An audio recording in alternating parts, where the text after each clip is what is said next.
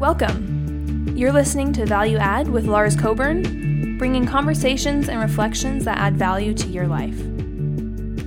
Therefore, as God's choice, holy and loved, put on compassion, kindness, humility, gentleness, and patience. Be tolerant with each other. And if someone has a complaint against anyone, forgive each other. As the Lord forgave you, so also forgive each other. And over all these things, put on love, which is the perfect bond of unity. The peace of Christ must control your hearts, a peace into which you were called in one body. And be thankful people. The word of Christ must live in you richly. Teach and warn each other with all wisdom by singing psalms, hymns, and spiritual songs.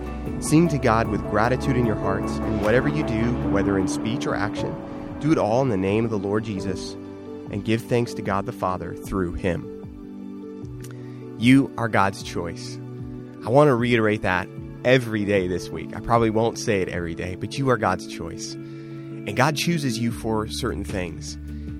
We learn about this throughout the whole narrative of God's great history and plan for all of humanity, told through the Bible in Genesis, all the way through all of Israel's history, all the way to the church, and how Jesus conveys that in that God so loved the world that He gave His one and only Son. So Genesis 1 begins with this beautiful unveiling of creation.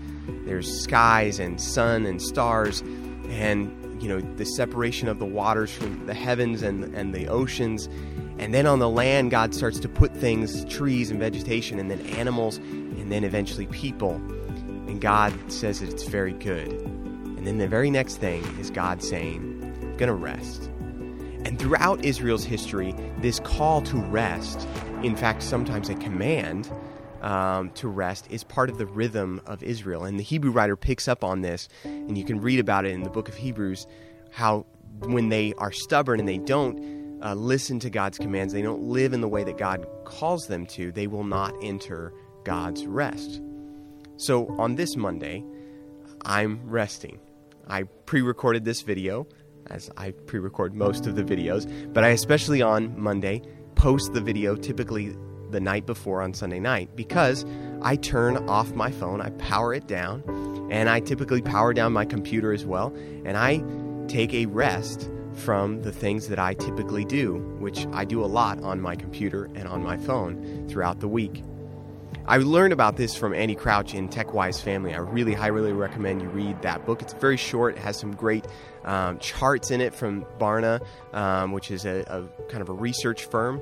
And so they do a lot of kind of studies on how much technology use is going on in the home and what it looks like for families and implications for teenagers and even younger. I think it's really, really helpful stuff. Crouch writes about his family's rhythms of rest. They talk about it in this way: 1 hour a day, 1 day a week, 1 week a year, that they power down everything that has an on-off switch.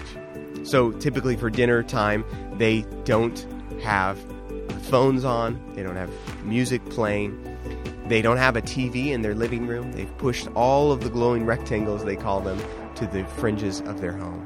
What would it look like for you, though? Maybe not to go as drastic as the Crouch family, but what would it look like for you to have a rhythm where things with an on-off switch go off?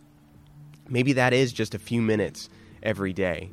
Maybe there's a moment in your day where you just say, I'm going to be intentional about my phone being powered off, or at least not with me.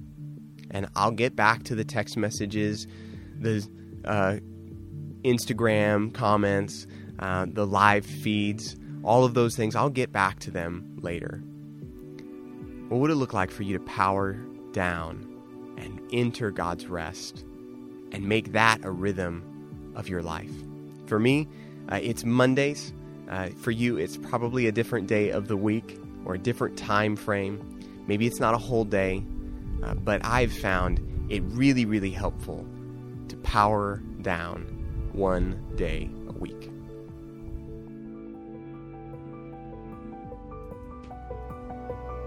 Thanks for tuning in to Value Add. For more great conversations and insights, visit valueaddconversations.com.